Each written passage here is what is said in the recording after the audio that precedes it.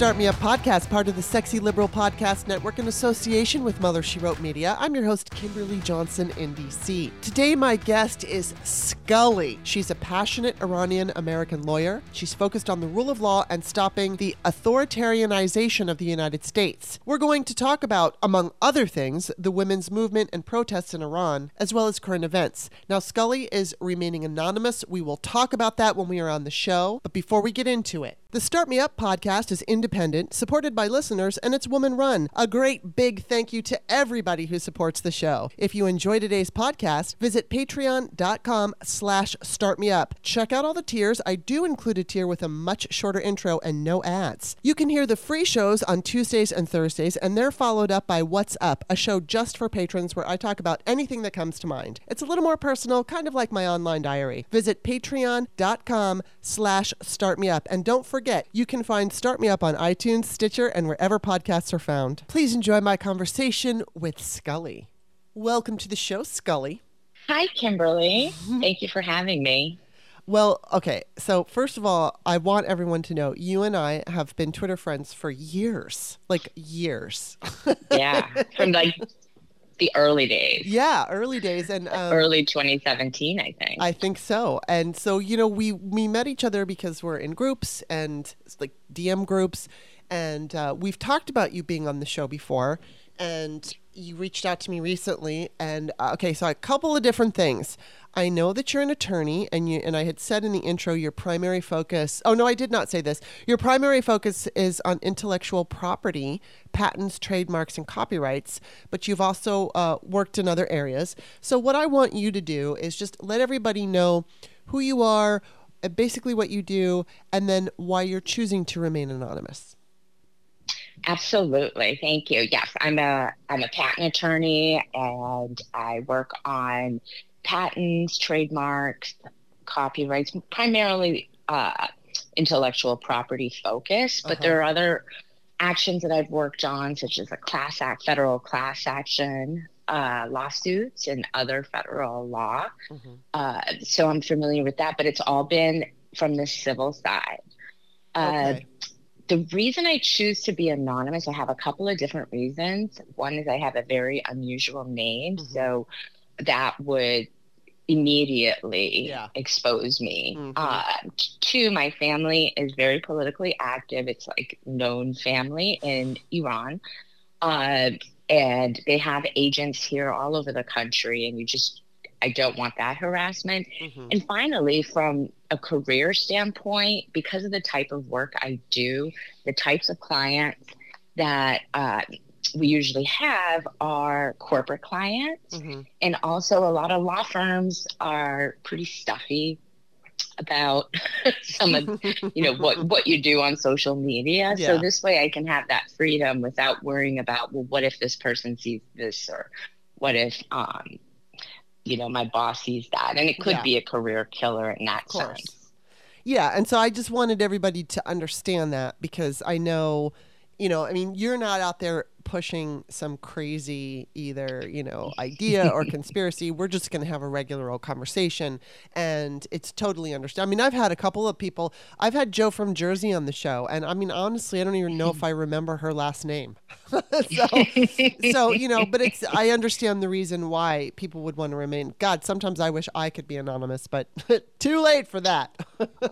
It's so funny that you said that, because I'm taking a little bit of a sabbatical from where I was working before, and just trying to figure out if I want to start my own firm or not. And I am considering this is all before the Iran stuff too, that just makes it harder for me. But in considering whether I should be myself, a lot of friends said I wish I could go back sometime. So think about it. So it's funny. I understand that. It's funny because you can Google me now and you'll see like everything I've ever done. But prior to my big mouth political, I guess you could call it career, I couldn't find me on the internet anywhere. I kind of liked it. I kind of liked I liked that people couldn't find me. And then it was just like, okay, now everybody can find me. So I'm everywhere, which works for you and works against you. So it's just life. Right. All right. So enough about me. I would I do not know enough about this, what's happening in Iran, and this is when you messaged me, you talked about this, so I just want to give you the floor and say whatever you want, because I'm going to learn from you. I'm going to learn stuff now. We all are going to learn some stuff.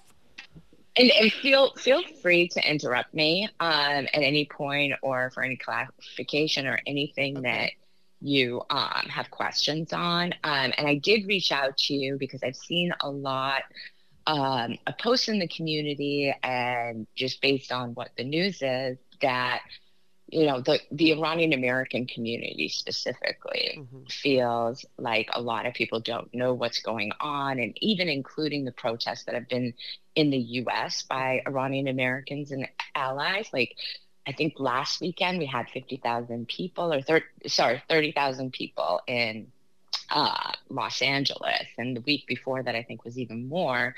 But the mainstream media and a lot of influencers aren't amplifying, and this is causing some hurt among the community, especially because there's a lot of disinformation that goes with that too. So I wanted to have an opportunity to talk to you and maybe talk about some of the things that are going on in the community, and especially in Iran, and what the women's movement is.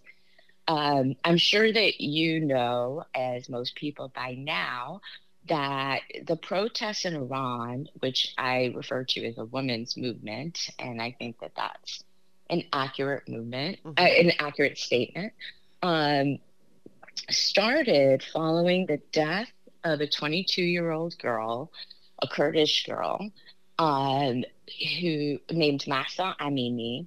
And she was traveling to Tehran, and I believe it was on a bus or a train, and there's some conflicting reports about what happened, as some say that her trousers were apparently too tight, and others say it was her hair.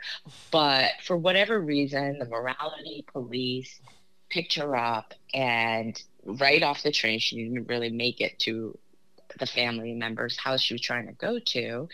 And she was screaming and begging for them to let her go. And they took her. And then within several days, it turned out that she had died within the control of the government, because she was in custody at the time. And so that just was like the spark that fueled these protests. And since then, many more have died, have been killed.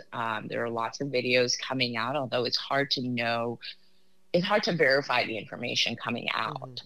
But so there are some sources that people could turn to, but the videos show disgusting enforcement of the hijab law, of beatings, of sexual assaults on women, because the assumption is that, if you're not wearing your hijab properly, then you're a whore. So what you really want is to be raped, and all these disgusting things that they do.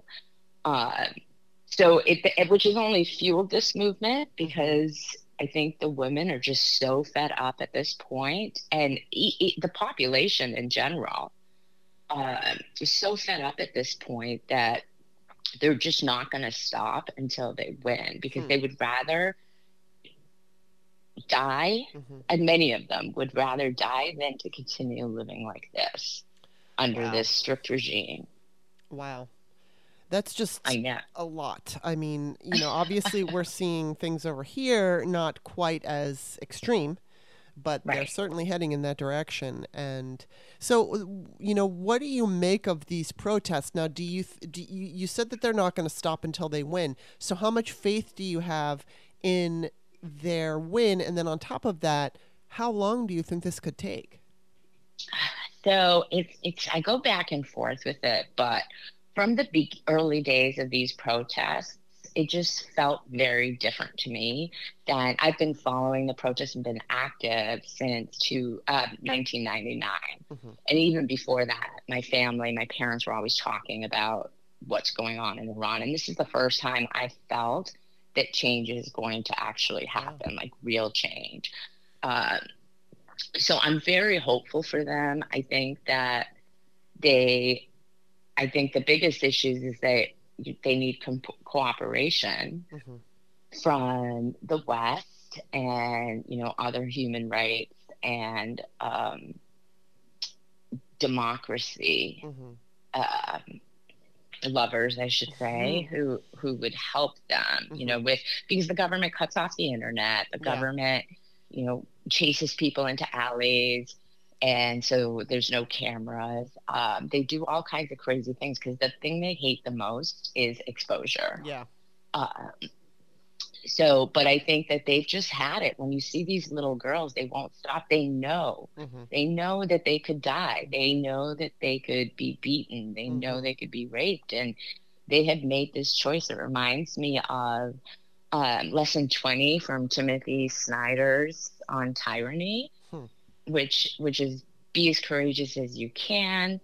And it's something along the lines of unless some of us are willing to die for freedom, all of us will live under tyranny. Wow. And I feel like these women have reached that point, and as well as their allies, because it's not just a protest about the veil or even just women. They are asking for regime change consistently, which is the first time I've heard these in public.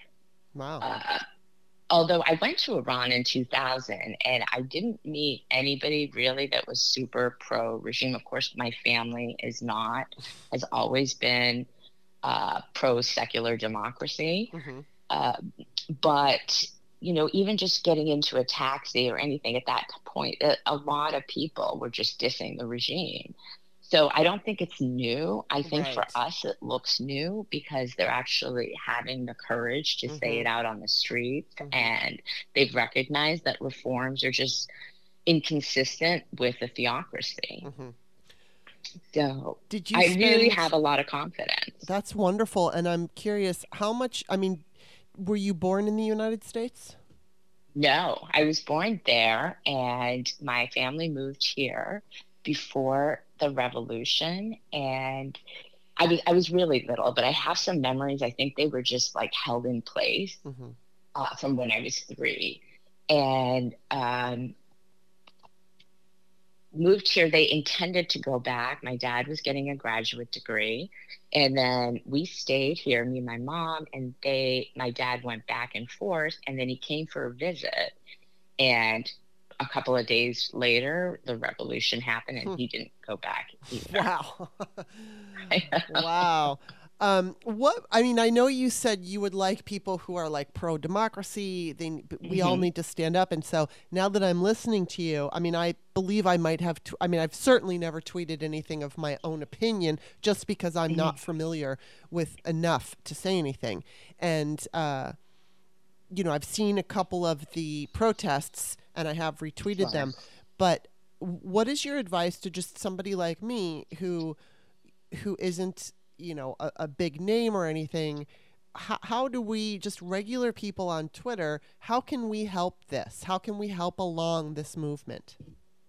Well, first, I think if anybody has any Iranian Americans in their lives,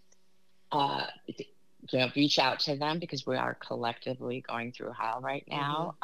And this is the first time I've seen the community be very engaged, as a whole. That's one thing. Attending a local protest in support of the movement would mean a lot to the protesters. Amplifying posts and articles from trusted accounts, writing your own posts if you have knowledge of the movement, right? And just being careful as to what you say, because you want to be supportive and echoing what the demonstrators in Iran and what the movement wants. Using the hashtag Women Life Freedom, which is the slogan of this movement. Is it Women Life Freedom? Yes. Okay. Zan Zindagi Azadi. That's how you say it in Persian. Okay. But yeah, Women Life Freedom.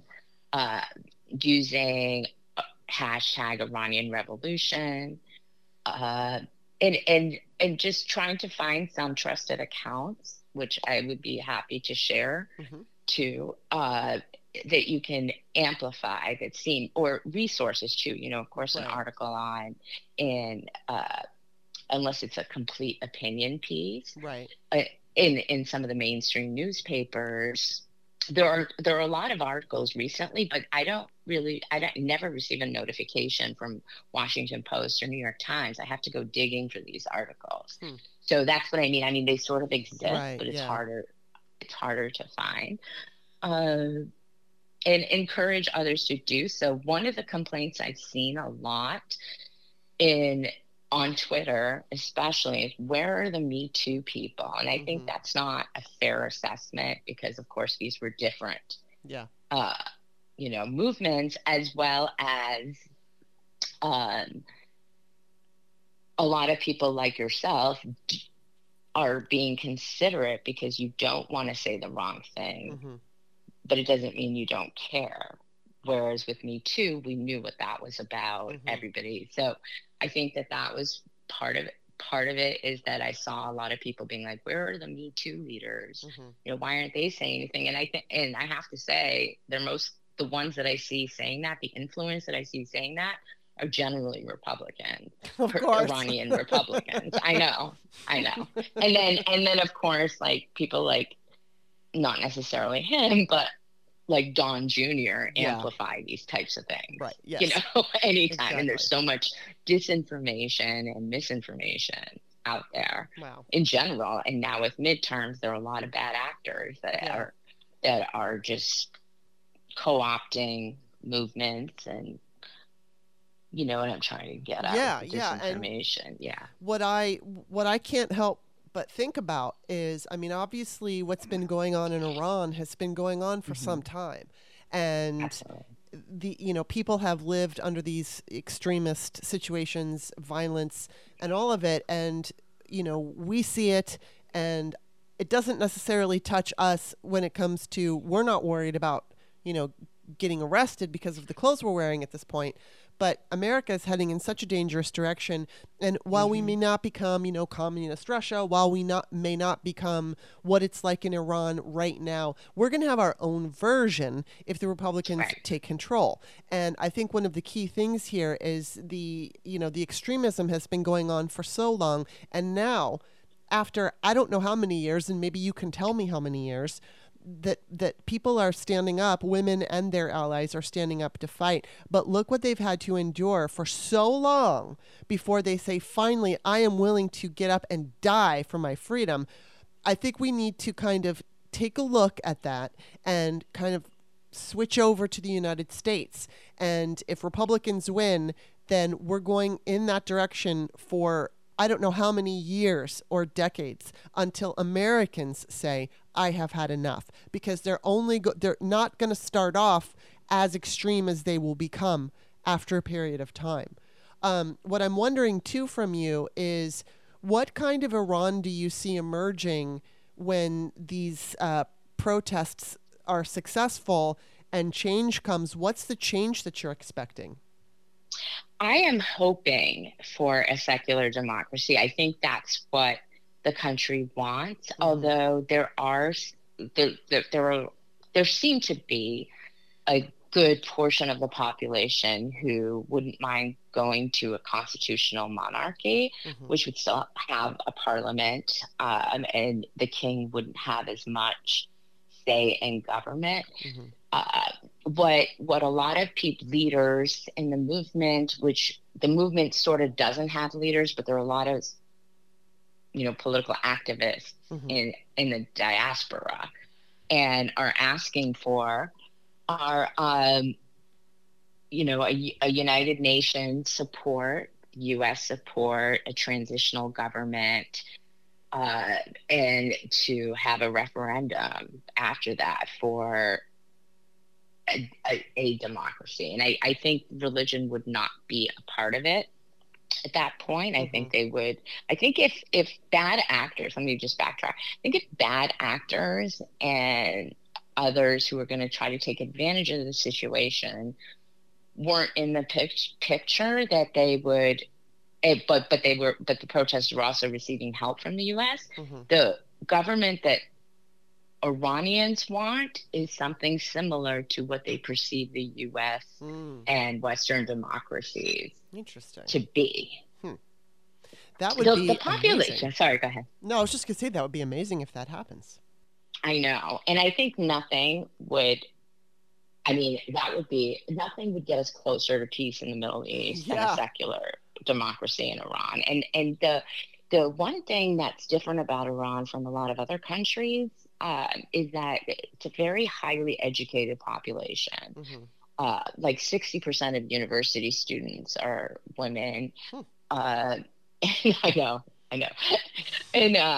And of course, women can't get paid less, can't have, certainly not equal rights. Right. Right. But it's very educated. They're very in tune with what's happening throughout politics. They're technologically savvy. So they've figured out ways to get around the government throttling the internet and things like that.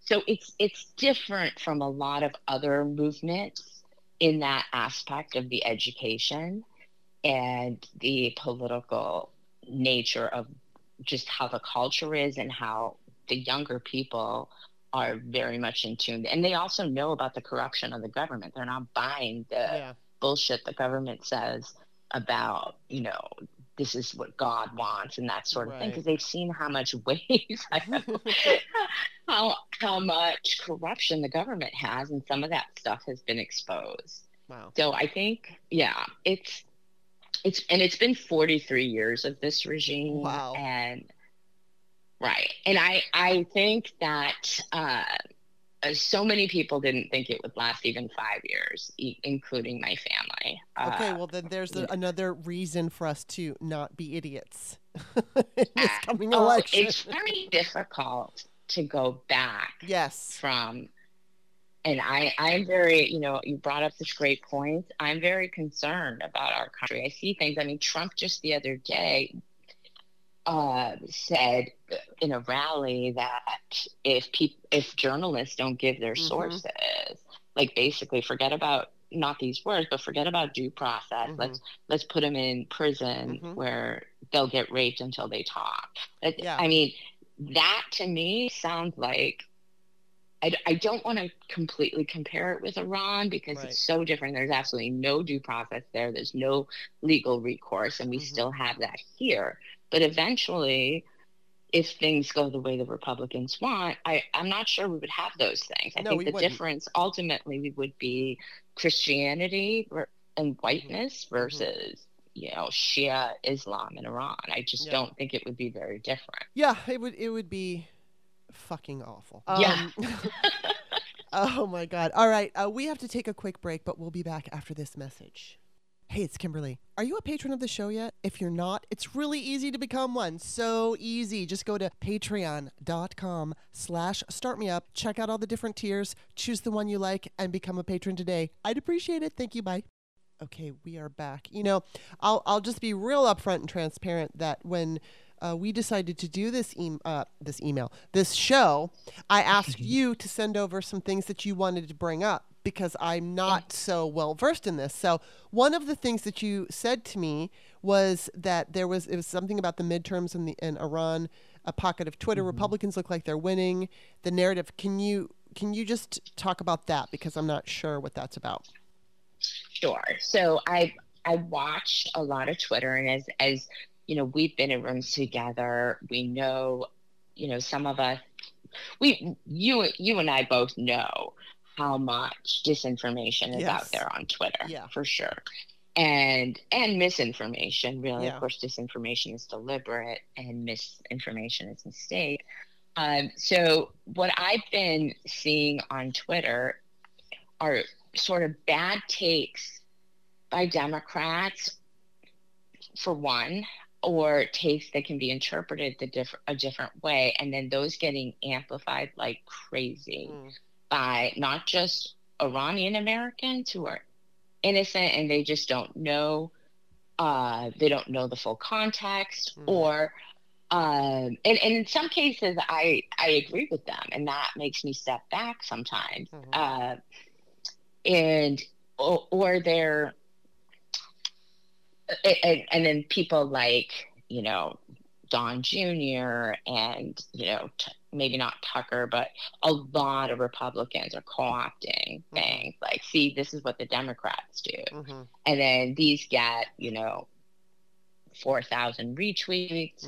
And then other people are creating posts that are separate, so you don't necessarily see them. So there's a lot of that going around. And then there are a couple of Republicans, of course, I can't remember who right now, who have made really good, strong statements. I mean, I think it's a bunch of bullshit from their perspective. Like Lindsey Graham, I believe, said something, and I can't remember what he said, but Lindsey Graham is the same person that a couple of years ago talked about getting a DNA test and said, imagine if it turns out I'm Iranian. You know, so like it's all fake. Any support for the protesters is absolutely fake. Right. In my opinion, from the Republican Party. For the most part, especially the bad actors. It's like this whole deal that they keep saying, you know, the Biden administration seized fentanyl, like it's bad. Exactly. You know what I mean? Exactly. And then what I hate, and I just have to say this, they don't believe that it's bad. They know that it's good. I wish people would stop tweeting that they believe that it's bad. It's not about what Republicans believe. They are propagandists and they put out intentional messaging and they know better. So let's not give them that benefit of the doubt. Also, now you also talked about the nuclear deal and that it would be a mistake. That you said entry to Iran nuclear deal should not be an option at this time, and the administration should be firm about that position, which they sometimes are. So please forgive my ignorance on this. Could you just talk a little bit about it, because I can't? Absolutely. So back in 2015 with the original nuclear deal, I was part of a very small minority of Iranian Americans that was actually against that deal, because my attitude was always, you do not make a deal with a snake, which is how I perceived Iran. But that was, and I understand that maybe I was wrong, because I would fight with my own family about it, because they perceived it as, do you want Iran to turn into North Korea? That would be even worse. Which could happen. It could isolate the rest of the world if they make the bomb like North Korea has. So that, and at the time of the 2009 protests, which I'm backtracking a little bit, but Obama didn't really outwardly support the protesters. And those protests were about reform following the death of another young girl who was protesting because they believed that the election was rigged, which I am sure it was. I mean,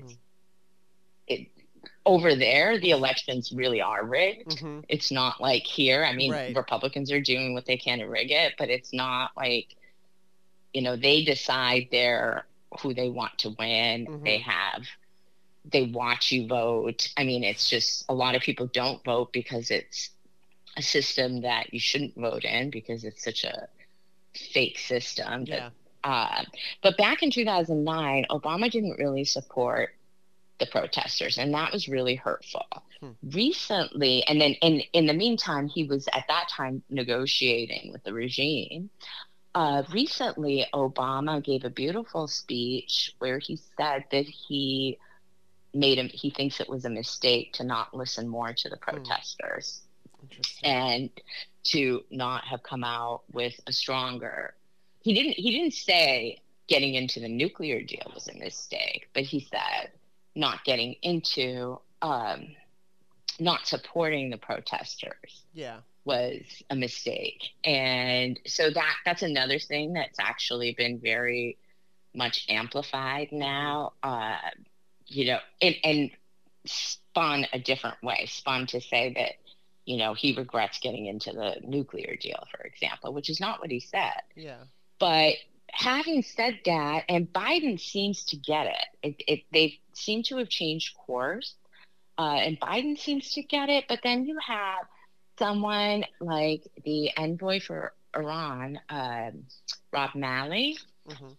After, this is a month into the protest, people are asking for regime change.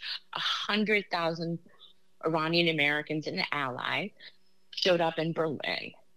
Thousands showed up in various cities in the United States, just echoing the same things that were being stated in Iran, which is regime change. This isn't reformable. And I mean, Secretary Envoy, the Iran envoy, Rob Malley makes a comment about women fighting for their dignity. I mean, that just made it so small, and it told me that Mr. Malley is siding with the oppressor for whatever reasons, or he didn't take the time to actually understand what's happening or talk to people to understand what's happening, or he would have never made such a tone-deaf comment. And there have been a bunch of tone-deaf comments, or lack of fixing it right away. Because one thing I'll say about Iranians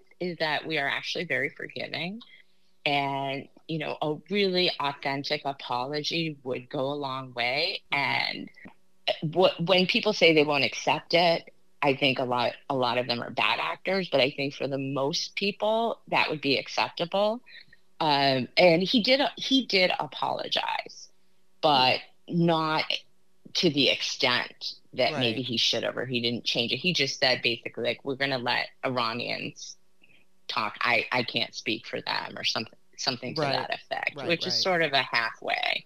A lot of people are now, a petition was started yesterday to have him removed, and for Biden to appoint someone else. And I think that I definitely agree with that as well, because I just don't think there's going to be trust in the community or in Iran. And I think that while Biden is making strong statements, someone like Malley is more about diplomacy. And the words diplomacy with Iran right now for the diaspora and for Iranians in Iran, but I can't speak for them as much, but I can speak for the diaspora, is just so cringe, because you can't negotiate with a snake. Right. Yeah, exactly. Yeah.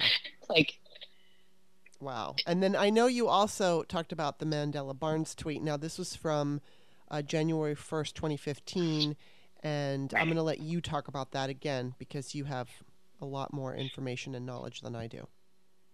Yes. So Wisconsin Senate candidate Mandela Barnes tweeted a reply to Khamenei, who is the supreme leader of Iran, and he is responsible for every death, every arrest, every oppression of kids, adults, not for 43 years, but ever since he's been in power, and possibly even before that, because he was part of the government before that. And Mandela Barnes in 2015, Khamenei in 2015 tweeted something about Black Lives Matter, and Mandela Barnes replied to him, the leader of Iran, something to the effect of, leader of Iran is supporting BLM. I hope this is like some fantastic year for you and yours. And somehow that was found. And I'm sure it wasn't some innocent Iranian looking for that and finding it. And that's what I mean by, bad faith, people finding things in bad faith and manipulating context and in bad faith to co-opt certain movements. But that received, if you even just look at that tweet, it receives so many comments and so many quote tweets, and a lot of people asked him to delete it and apologize. And he has done neither. And I wonder if his digital team or, the Dems he works with are like, oh, it's just Wisconsin. There's no real community in Wisconsin. I wouldn't worry about it. Or for whatever reason, nothing that I've seen shows that he has retracted in any way. And I've been a Democrat my entire life. Never voted for a Republican, and I wouldn't now either. But if I lived in Wisconsin, I would not be able to vote for him because of that, because it would be going against my family, who had been political prisoners under Khamenei's regime. And the fact that Barnes, for whatever reason, refused to address it just makes it extra awful. And Don Jr., for one, that's why I brought him up, because I saw that he amplified the tweet, as did many, many other bad Republicans. So, but it's just hurtful, and it's really hurtful that someone that I would want to support doesn't think it's important enough to address it. Having said that, the biggest concern I have, he's right. If this is the mentality that Wisconsin doesn't have Iranian Americans, but those messages end up having an effect in, for example, California elections, where Orange County is, could go either way, the districts there, for example, and it's a tough call when a Democrat is saying things like that. And with everything's going on, I can see it affecting elections in other areas where it would make a difference. There's a huge population of Iranian Americans in Southern California. And, just even with little local elections, it could make a difference. So I think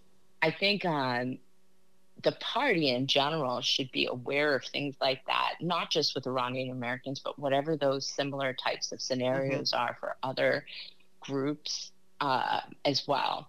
Yeah. And I think, go ahead. No, that's it. I mean, I just agree with you. I'm just agreeing that I think it's important. I mean, right now, I believe 30 Democrats are urging Biden to consider peace talks or, with Putin. And again, that goes back to trying to negotiate with the snake. As much as I would like to, believe that would be possible, I just don't think it is. And then someone tweeted out, I don't remember. I mean, I think I might have retweeted somebody. I think it was Greg Olear, and he said that it was the equivalent.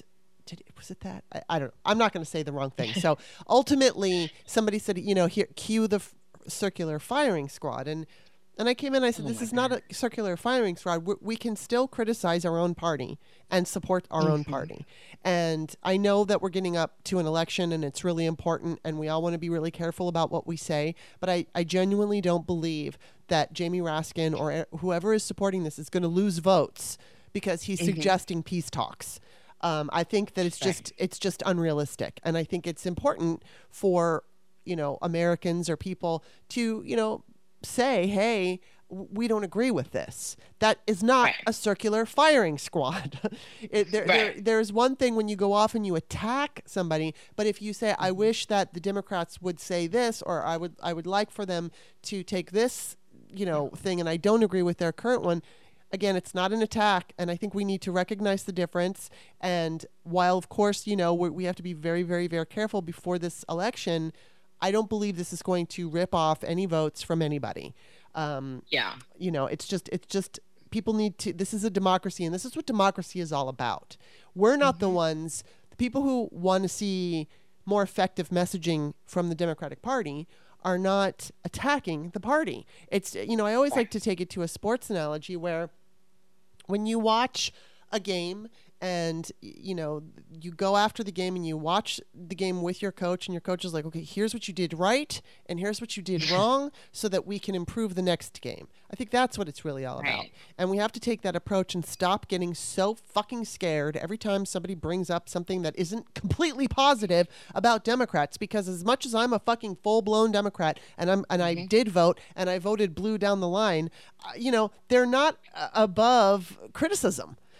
They just aren't. Sometimes they make great, they execute great plans. And, we all know that the Democrats are the only thing standing in the way of authoritarianism right now. And so we need them to be as strong as possible. And of course, we are Democrats. And so that just means that we are, all over the fucking place. Some of us are a lot more progressive than others. And so everybody's got an opinion and it's hurting cats and et cetera, et cetera.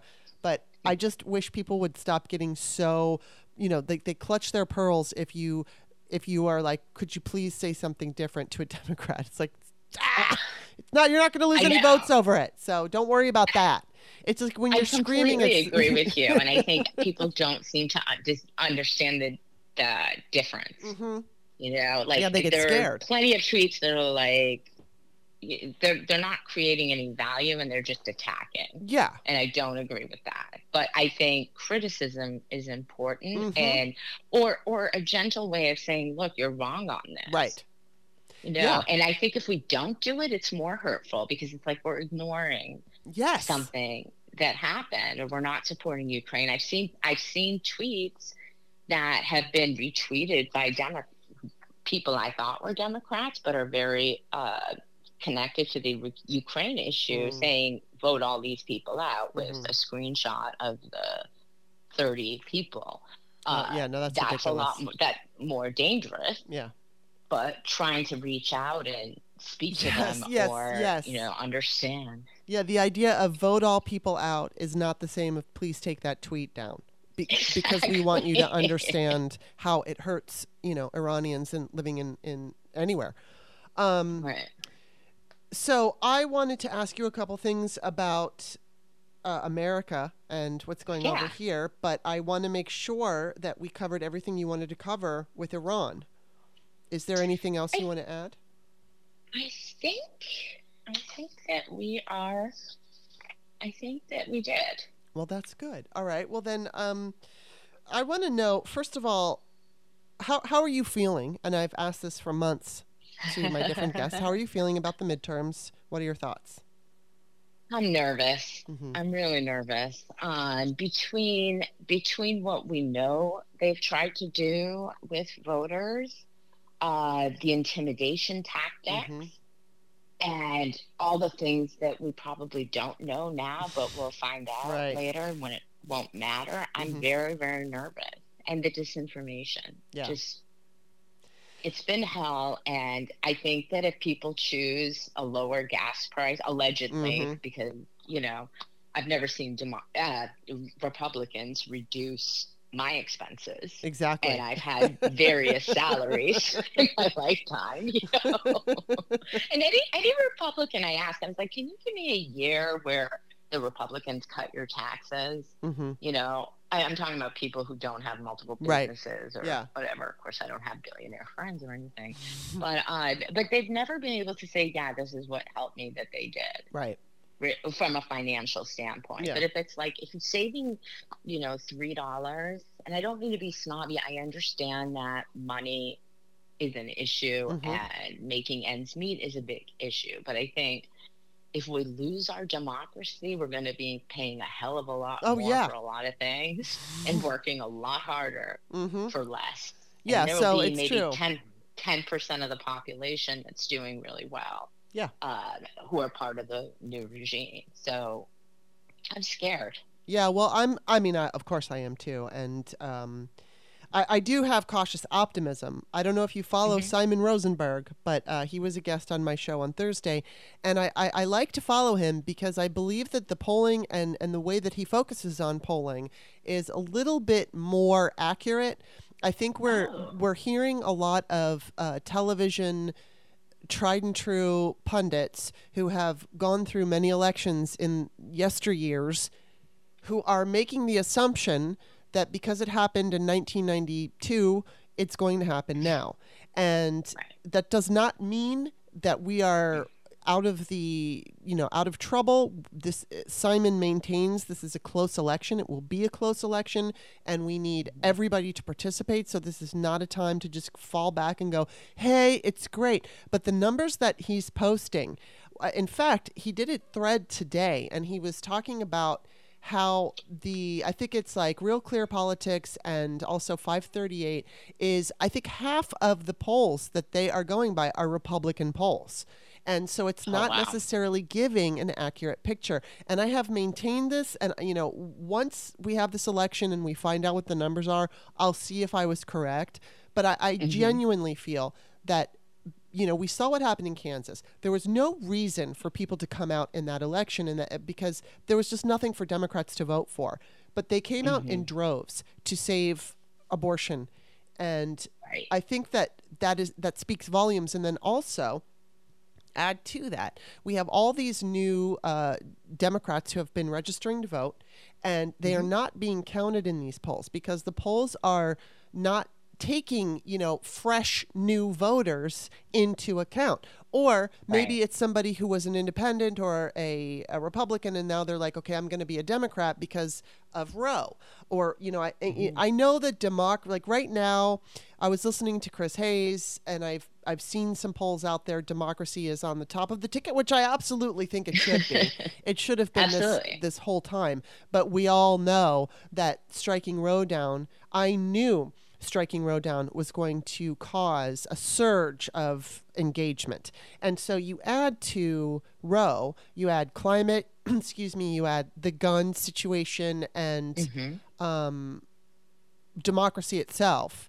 And then, I also had Santiago Mayer on my show, who, I don't know if you know who he is, but oh my God. He started, I think it's called Voters for Tomorrow. He started that in 2017. I believe he was only 17 at the time. And it has really, and oh my God, when he talks, it's like listening to a 50-something-year-old who's been in politics their whole life. He's so savvy. He's so, he understands the political process, and basically they are a group that lobbies for youth and for all of the things that young people value. And we know as a voting bloc, young people are generally not coming out to elections. But now this is, again, when following Simon, he, whether it's the Hispanic vote or, different things he focuses on, but he's been focusing on the Hispanic vote, the youth vote. There is a huge movement of young people who started voting in 2016, and it's only increased. And so we're seeing numbers right now, like in Georgia, we're seeing 20% more voters than in 2020. Now, we're just seeing voters. We don't know if they're Democrat or Republican. Wow. And I do know that, clearly Republicans are very energized. So we're going to have to assume that some of those voters are Republican, but I think because Republicans are behaving so erratically and irresponsibly and toxic and violent and all of this, I think that there's a large pushback. So I am cautiously optimistic that while we are up against some really scary odds, some really unfortunate gerrymandering, Nate Cohn wrote a piece for the New York Times a couple of weeks ago saying very specifically that the Democrats in the past have been in worst case scenarios and have won. So, yeah. So I think we are saturated with this, Main Street or like cable news opinion from these pundits. It's because already telling us that we lost. Yeah. It's and so that's irritating. a form of suppression, and it makes people feel like, what's the point? We need to stop listening to them. And, it doesn't mean all the polls are wrong. It just means that, there's Republican polls out there. There's outlier polls. There's this poll. There's that poll. I think we just need to understand that in fact, yesterday, I like to occasionally answer my phone when I see spam risk because I want to see if it's just some idiot, trying to fuck with me, and then I fuck with them back. But in this case, it was a local representative from Maryland just making sure that I voted. Now, I'm going to guess most people who get these spam calls don't even answer them. So they're not even being polled. And, I just don't think we can sit back and rely solely on polling. We just have to look at all of what's going on. I think that and then on top of it, here I am preaching, and I'll get off my soapbox in a minute, but But I think that, if we can be optimistic and realistic at the same time. So we can say, yeah, I think we have a good shot at winning. We just have to show up. And that is so much more inspiring than the Republicans are going to win. When I hear that defeatist attitude, it's like, then what's the point? What's the point of fighting? I mean, if you accept that, the other side's going to win, if you accept a loss now or think it's even an option, you help to create it. Yeah, exactly. And I completely agree with you on polling. I generally don't rely too much on polls because it depends on how the questions were worded and who's doing it. Yeah. And there's so many things. I saw this a lot with impeachment, right? Because I looked at all that because I was a big advocate for impeachment well before we impeach, as I believe you were as well. But the big thing that I think that we're missing is this younger generation, and just tying it back to Iran for a minute is I think there's, the Iranian generation fed up, the young generation, they're fed up, but they also have a certain attitude that about change where they know what they want and they're going to fight to get it. And I really wonder if that's across that age group here too. And I think we should focus on much younger people when it comes to midterms. And I think they could really make the change. Yeah, because they do care. Even here, they do care about certain things like climate, right? Like road.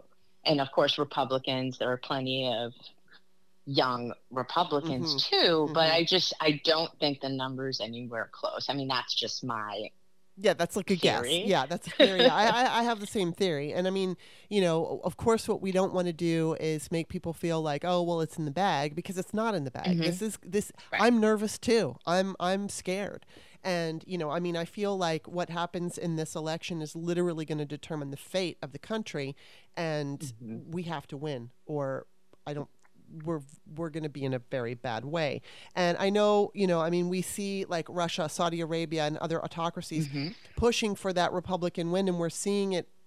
It's unfortunate because not only do other countries want us to turn into an authoritarian state for their own benefit.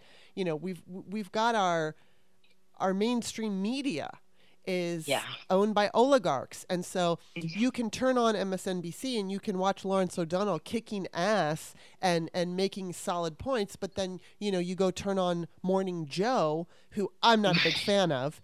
And I know some people love him because he doesn't like Trump. But just because you don't like Trump that does not mean you're the best ally. I mean, if he were women, nobody would know his name. I'm just going to say that because to me, he's so mediocre. Yes. He is. He's totally mediocre. But I think he speaks to a certain generation of Democrats. Sure. And, I mean, I know people love to hear, I hate Trump. And for me, that's not enough. I don't care. I don't care if all you hate is Trump. There are so many other issues, and there's all this both sidesing going on. And, we've got the, whether it's CNN or MSNBC or whatever, I think that there are voices on those networks who are not doing America any favors with their bullshit. And absolutely. So, I mean, we're up against so much. And I hope that we are able to find our way out of it. And then I know we're coming to a close, but I want to bring up a couple of different things. And one, we just heard today that Adidas finally, after all kinds of pressure, dropped Kanye. And I guess now he's also been taken off the billionaires list because of this, which, I know that meant something to him. So that's a good thing. But it's quite scary to see this. I mean, we've been seeing this kind of rhetoric rising ever since Trump. And, whether it's people of color, whether it's, if you're just not white, if you're not white, if you're not a white man, then you have a target on your back for the Republicans. And it used to be that they would try to kind of like play around, and they're not even playing around and hiding anymore. No. So what do you think as far as what's happening with Kanye? Okay, let me just say it this way. First, we see Kanye saying he wants to go DEFCON 3 on Jewish people, and then we see that he loses, Vogue, and I don't know, there was a couple other, I don't know, there were more than one, and then Adidas finally dropped him. Now, in that bigger picture where A, he made those comments, and then B, he fortunately suffered some kind of consequence for that, where do you think that leads us? Even like the party has not taken down that fucking tweet from the House Judiciary that said Kanye, Elon, and Donald, or I think it was Donald. They're leaving that up. So where do you see us in their extremism, and especially with this anti-Semitism stuff? That terrifies me. Yeah. That really terrifies me. I read recently, within the last couple of days, that half of the hate crimes, according to FBI, are against Jewish people, Jewish Americans. Wow. And even though they're only about like 2% of the population. Yeah. So it makes me nervous. These are things that people would never be able to, could have never said and had a platform afterwards. I mean, maybe they said it behind closed doors. I think they did.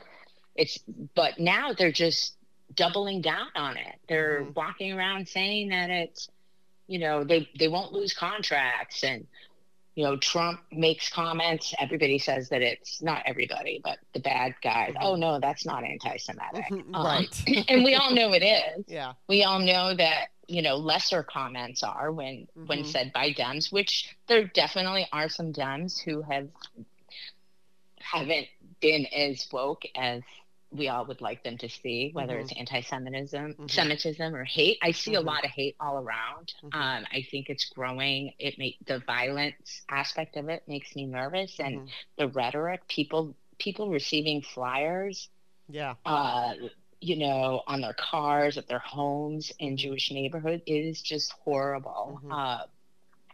And I think we have to make a stand. I think I am not Jewish, but I have so many amazing Jewish people in my life that I want to be their ally, and I try to be an ally by supporting them. And just as much as I know that those same people in my life support me on things relating to Iran or outside of that. But we have to fight hate everywhere, every time we see it, because if we don't fight it when it's somebody other than us, then it's coming for us.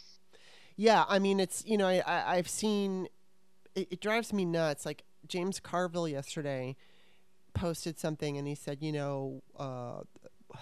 I don't know if he said "we told you," but he said like Republicans said that they were going to come for abortion, and we didn't believe them. And it's like, hold on, James. Yeah, I believed him. Yeah, I back in 2002, I was telling my girlfriend, this is what they're going to do, and she's like, no, they won't. And I'm like, you watch. And I mean, it took a while, but I was right. And it's like, I don't need fucking James Carville coming here telling us, and it's not that I think he's my enemy, but again, he to me represents kind of the old school.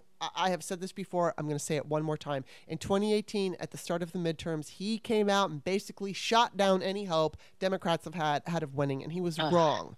So I was grateful he was wrong, but I think that there are outdated takes on things, and absolutely, it just fucking pissed me off to have some man shake his finger at Twitter and say, oh, we didn't listen. No, women were listening. Did you see the fucking march in 2017? Women have been paying attention. We've been warning this. We've been told that, they're never gonna get rid of Roe. My favorite argument was like, they're not gonna get rid of it because they need it for fundraising. And I kept saying they can get rid of it and still use it for fundraising. Democrats are gonna bring back abortion. We need money. Easy. It's like, God, it's not that hard to figure out, and it drives me fucking nuts when I see that. And it's like, he's coming from a place where I know he thinks he's doing a good thing, but he pissed a lot of women off with that tweet, because it was like, dude, we've been paying attention. I know people agreed with him, but that tone deaf. That's just another tone deaf take. And when it comes from outside, it's more appalling, because people should reach out to others who might know, you know, he's not a woman. He probably never had an abortion. So, probably not. You know, I mean, he doesn't understand what else is at stake here. I'm not sure if he's an attorney and understands the makeup of the Supreme Court and everything they want to go after, really. Yeah, I mean, it's just all privacy. It's sickening. It's sickening, and it just drives me crazy. And I'm sick and tired of hearing from men who are splainers, and he was being a splainer, and it just pissed me off. Yeah. And he was shaking his finger, and it just. Okay, last thing that we're going to talk about, which is probably my least favorite thing, but I want to add something afterward, so I don't want to forget, and it's more positive. So. Okay. It looks like Elon Musk might buy Twitter. I hope not. It looks like, you know, Biden might try to stop this with certain. I think it has to do with the fact that he got money from Saudis, and then it becomes a national security threat. And I don't know if he's going to be successful, but I don't know how it affects you. But I have to say, aside from my fear of fascism, I think Elon Musk owning Twitter is something that can make me turn immediately into a complete I'm completely afraid. I'm scared what's going to happen, and what I think is people don't take it seriously because Twitter is so important. Everybody is on Twitter, every journalist, world leaders, right? So while people like to say, oh, it's just Twitter, no, it's not just Twitter. If he lets Donald Trump back on, that is a threat to everybody, including people who do not use Twitter, who have never had a Twitter handle. It will affect your life personally. And so people who say, it drives me fucking nuts when I see people go, well, I'm not on Twitter anyway. I'm just going to leave Twitter. Like, oh, it's not going to affect me, but it will affect you. Kanye, Elon, Donald, right? So. Exactly. So, I mean, are you feeling the same way? Do you think that him owning Twitter is just going to be fucking catastrophic? Because I do. Absolutely. I absolutely agree. I don't know if I'll stay, maybe for a little while, but if it turns into what he claims it'll be, you know, his free speech is such bullshit. Yeah. He has his employees sign non-disclosure Right. agreements when he settles with them in lawsuits. You know, he blocks people. Like it's just complete. It's basically like fascism speech is okay. Let me use the N-word. That's what these free speechers want. You know, right? Exactly. Meanwhile, they're banning books. Yes. And, you know, you can't call somebody a racist or when they're being racist because that hurts feelings. So, yeah, I'm very scared of all of it because they're buying media. They've been buying media, and now they're on to social media. Yeah, and we've got Zuckerberg over at Facebook and Instagram, and he's not. You can't trust him. So it's like, and the thing is if it were only about this bullshit free speech thing, that would just make the site unpleasant. And I think that it's a much more dire threat of, again, national security and what would be acceptable on this kind of site, on the site, and what it would become. It would become, I liken it to this. I was a little late to the internet, but I believe it was like in 1997, I got AOL, and I finally got my email and all of that. And then they had these chat rooms, and the chat rooms initially were fun. People were like, oh my God, look, it's a chat room. And, everybody's laughing and having fun. And it didn't take long until they turned into these pits of hell. It was like these horrible places to go. It was no longer fun. People were either awful, they were spamming with porn or violence or whatever it was. Jeez. But it was like, and I feel like that's going to happen with Twitter, where we have this one site where if you are like me and on all day long, and a lot of us political junkies are on Twitter all day long, even if you're sitting at your desk working, you got your phone and you're checking your Twitter, breaking news you find out, and if you're following political people, if you're on political Twitter, you're getting a lot of your news from Twitter. And the nice thing about Twitter is that it's like you're getting it from all different opinions. So, you're seeing what Bill Kristol has to say about it, and you're seeing what Barack Obama has to say about it. And so you're getting, there is a benefit to it. And so it really scares me. I want to say, though, that me too. It's just awful. And it puts me in such a horrible mood. But and thinking about the algorithms they'll be using. Oh my God. Okay, so the good news portion of this, at least it's good and hopeful, and I spoke about this briefly today on my Patrons Only show. It's not out yet, but I have been talking to this guy for, I've known this guy for 5 years. I'm not going to talk about who he is right now, but I have been talking to him in the last year about a website that he's working on. Now, he and this other guy are working on it. They got a grant. I've seen it. I'm actually part of it right now. It is not public. It's not up yet, but they're just working out a few glitches. But it looks very promising, and I had to sign something about this just because they don't want me sharing information with anybody who might steal ideas.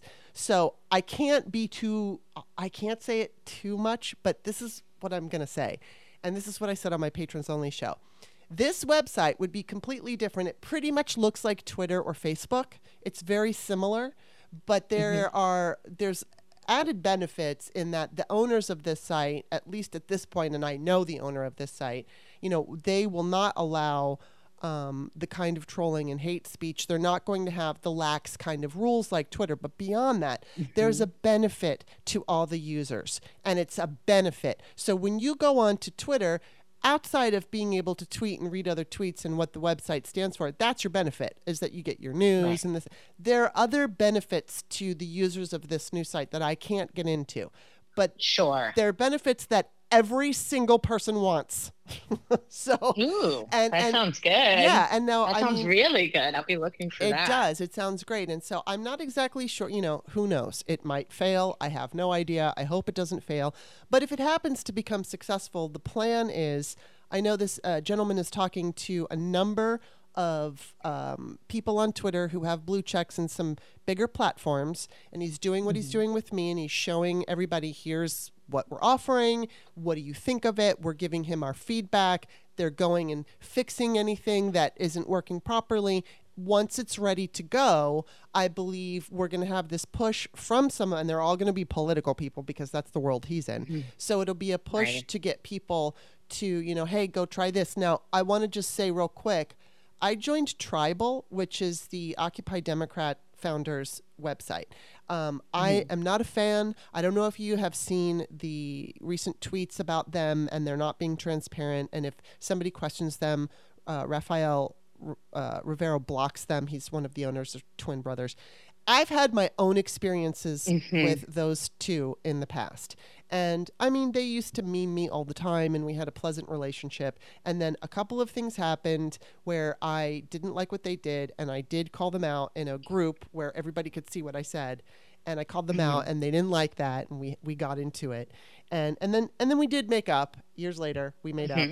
And so I joined Tribal, and I hated it because it was just like Facebook, and it was only men hitting on me constantly. And it was God. So then I saw the complaints from, I believe Hamish Mitchell is one who talks about their sketchy practices. And then most recently, Travis Akers did a report on Tribal and was talking about how signing up to it is, it can fuck you up as far as your information. They have certain access. That's, I think in many cases, you're going to find that on the internet a lot, but still, if, you want to be mindful of it. But most importantly, they take in a lot of money, and they just pay themselves. And that's all. You can see it all. People keep, Hamish put that up, Travis put that up. They pay themselves. And then if you question them, they block you. So they're just which is crazy that they're still making money, because that part of it, if you just look at their data, somebody shared it with me a couple of years ago, where they hadn't donated anything to any candidate. Yeah. And I mean, they're very good at messaging. I mean, I think they're actually brilliant at messaging. Their memes are all over the place, and for good reason, because, they are good at that. But those two, I'm not a fan. And so my experience over at Tribal was a genuine one. I thought, all right, well, I hate Elon Musk. And as much as I'm not a big fan of, the Rivero brothers, I know they're not Elon Musk. So let me go check it out. And I just hated it. I hated it because I made the mistake of answering one mail It was like an email, and it was like, I said, I'm not here to flirt.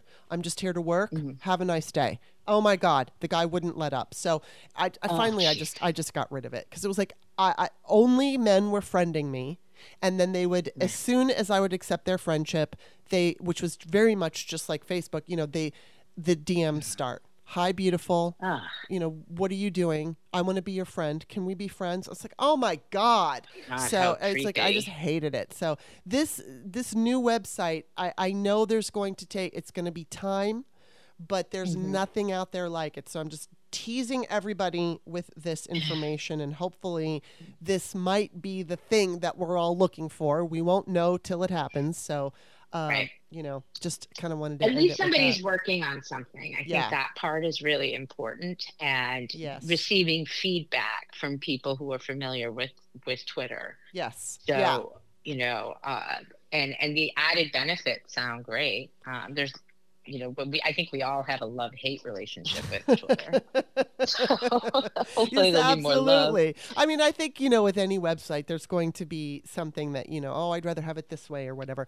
But, I just remember before, and I'll shut up after this, but before Facebook started really deciding they were going to suppress political stuff, especially liberal stuff, because we know that even though Republicans were affected negatively by this, I was blogging in 2012, 2013, and it was just organic reach, right? So if you had an article that was like a potential viral article, it would go viral because it wasn't being suppressed by the website.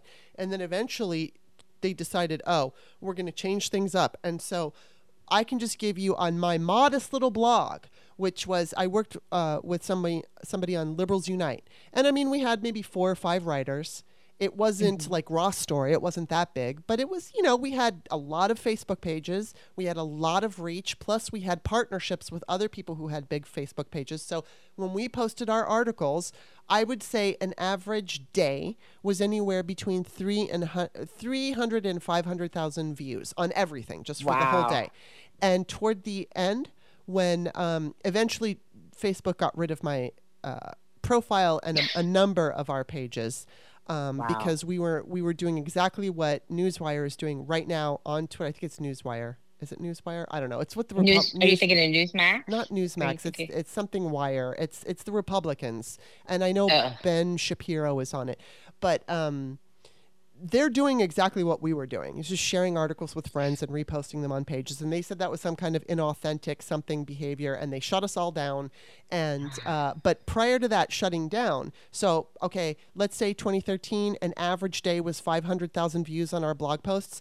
Average days were maybe 30,000, 10,000 views. So they suppressed our reach in such a big way. And I believe that on this new website, obviously there will be algorithms. As far, there's always going to be an algorithm, but I don't think that they're going to mess around with them, because what they want is that the person who's starting the site, is a kind person and wants everybody not only to have a good experience, but to have their own benefit from it. So, fingers crossed. Right. I hope that this works, because it sounds interesting, and I do need some good fucking news in my life. So. Oh my God, me too. Thank you for sharing that. And, algorithms can unintentionally do things too, but because you got computer programmers writing it, and they might not understand the political and social aspects that could be affected based on it. But in my personal opinion, with Facebook, and I think there's a lot of evidence, it's very intentional. And it's very intentional in other platforms, I believe. Intentional manipulation, intentional right-wing amplification. And it is liberal suppression. Yeah. Because is it the Daily Wire? I think it might be the Daily Wire. I think that's right. And so, if you look on, I think it's like, blog sites or whatever, #1 blog sites are these, these right-wing sites that are getting all their reach on Facebook. And again, doing exactly, you know, it was October 11th in 2018, and they got rid of, I can't remember, it was like 800 different pages and profiles. And yeah, it was across the board. It was Democratic, it was Republican. And I believe the reason they did that was because they wanted to show Congress, hey, look, we can self-regulate. We don't need you poking your noses around in our business. And so I just happened to lose everything I had built. I had 5,000 friends and 16,000 followers, and it was a robust page. Plus, I had, you know, other public pages that were 300,000 people on them, you know, 500,000 people. I'm all gone. And they never came back. And what was even worse was I was told by 2 people who worked at Facebook that, because I was able, people were like, hey, you know, I know a friend who works at Facebook. Let me get you help. And they both said, your page was not supposed to be shut down. And it's going to come back up, and then it never came back up. So, well, my profile, I should say. So, yeah, I mean, it's just like I hate Facebook right now because I feel like, you know, you're not allowed to say white trash. If you say white trash bag, you get in trouble. So, you know, God forbid you criticize white people on Facebook. It just pisses me off so much. But anyway, so I need to stop ranting now because I told you at the beginning of this call I'm in a mood. And I hear you, and I agree with you on Facebook. The good news is a lot of the young generation that we talked about earlier thinks Facebook is for old people, so they're not seeing that amplification. That's very true. Oh my God. Well, Scully, it was super fun talking to you, and I'm just, it's really good to have your voice because I'm going to start paying attention now to what's going on, a little bit more to what's going on in Iran. Thank you for all of your education. I think it's extremely important. And before I let you go, will you please let everybody know where to find you? Yes. My Twitter handle is Dana, DANASCOTTLO. So it's Dana Scotlow. And I think that would probably be the best place to find me at this time. Okay. And then I have put that link into the Patreon description of your show, of my show.